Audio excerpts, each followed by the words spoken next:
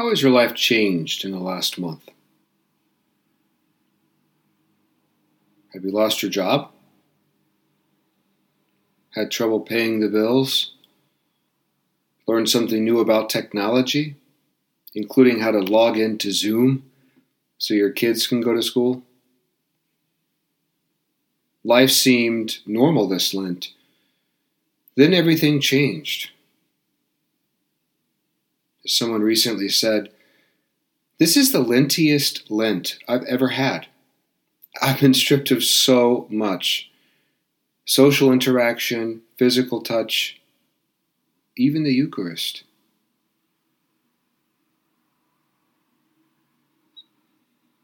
Same was true for Jesus. Life seemed normal.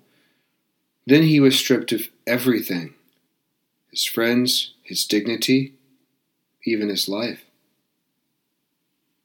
Today on Palm Sunday, people are chanting Hosanna, Hail the King, laying palm branches at his feet while he processes into Jerusalem.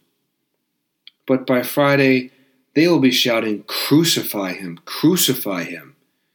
cheering as he's beaten with reeds, scourged and nailed to a cross.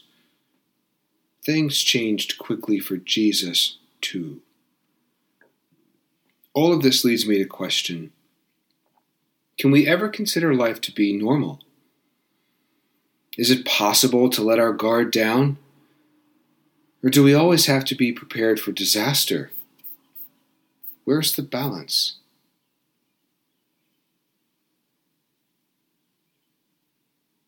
I don't know.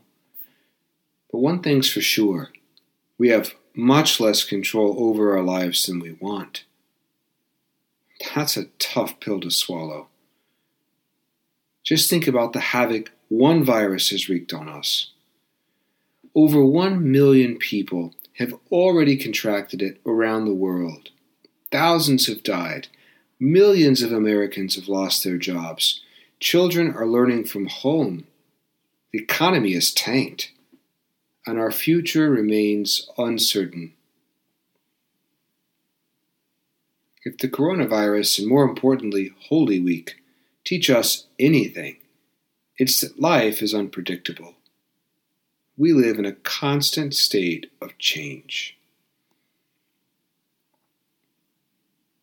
But the one thing that should never change is our faith. Throughout his life and ministry, Jesus shows us what it means to be faithful. From the age of 12, he's found in the temple doing his Father's business.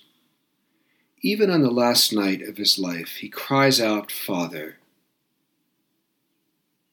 not my will, but yours be done.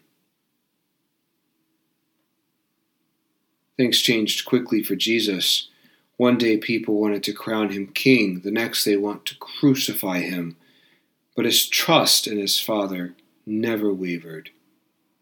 That's the challenge for us too, to never lose our faith.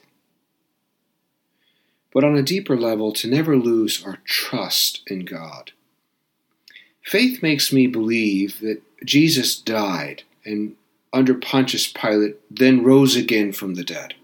But trust makes me hope that Jesus is still active and alive in my own life, that he really does hear my pleas for help. And not only me, but every person who says his name, particularly those suffering from the coronavirus. Jesus hears us.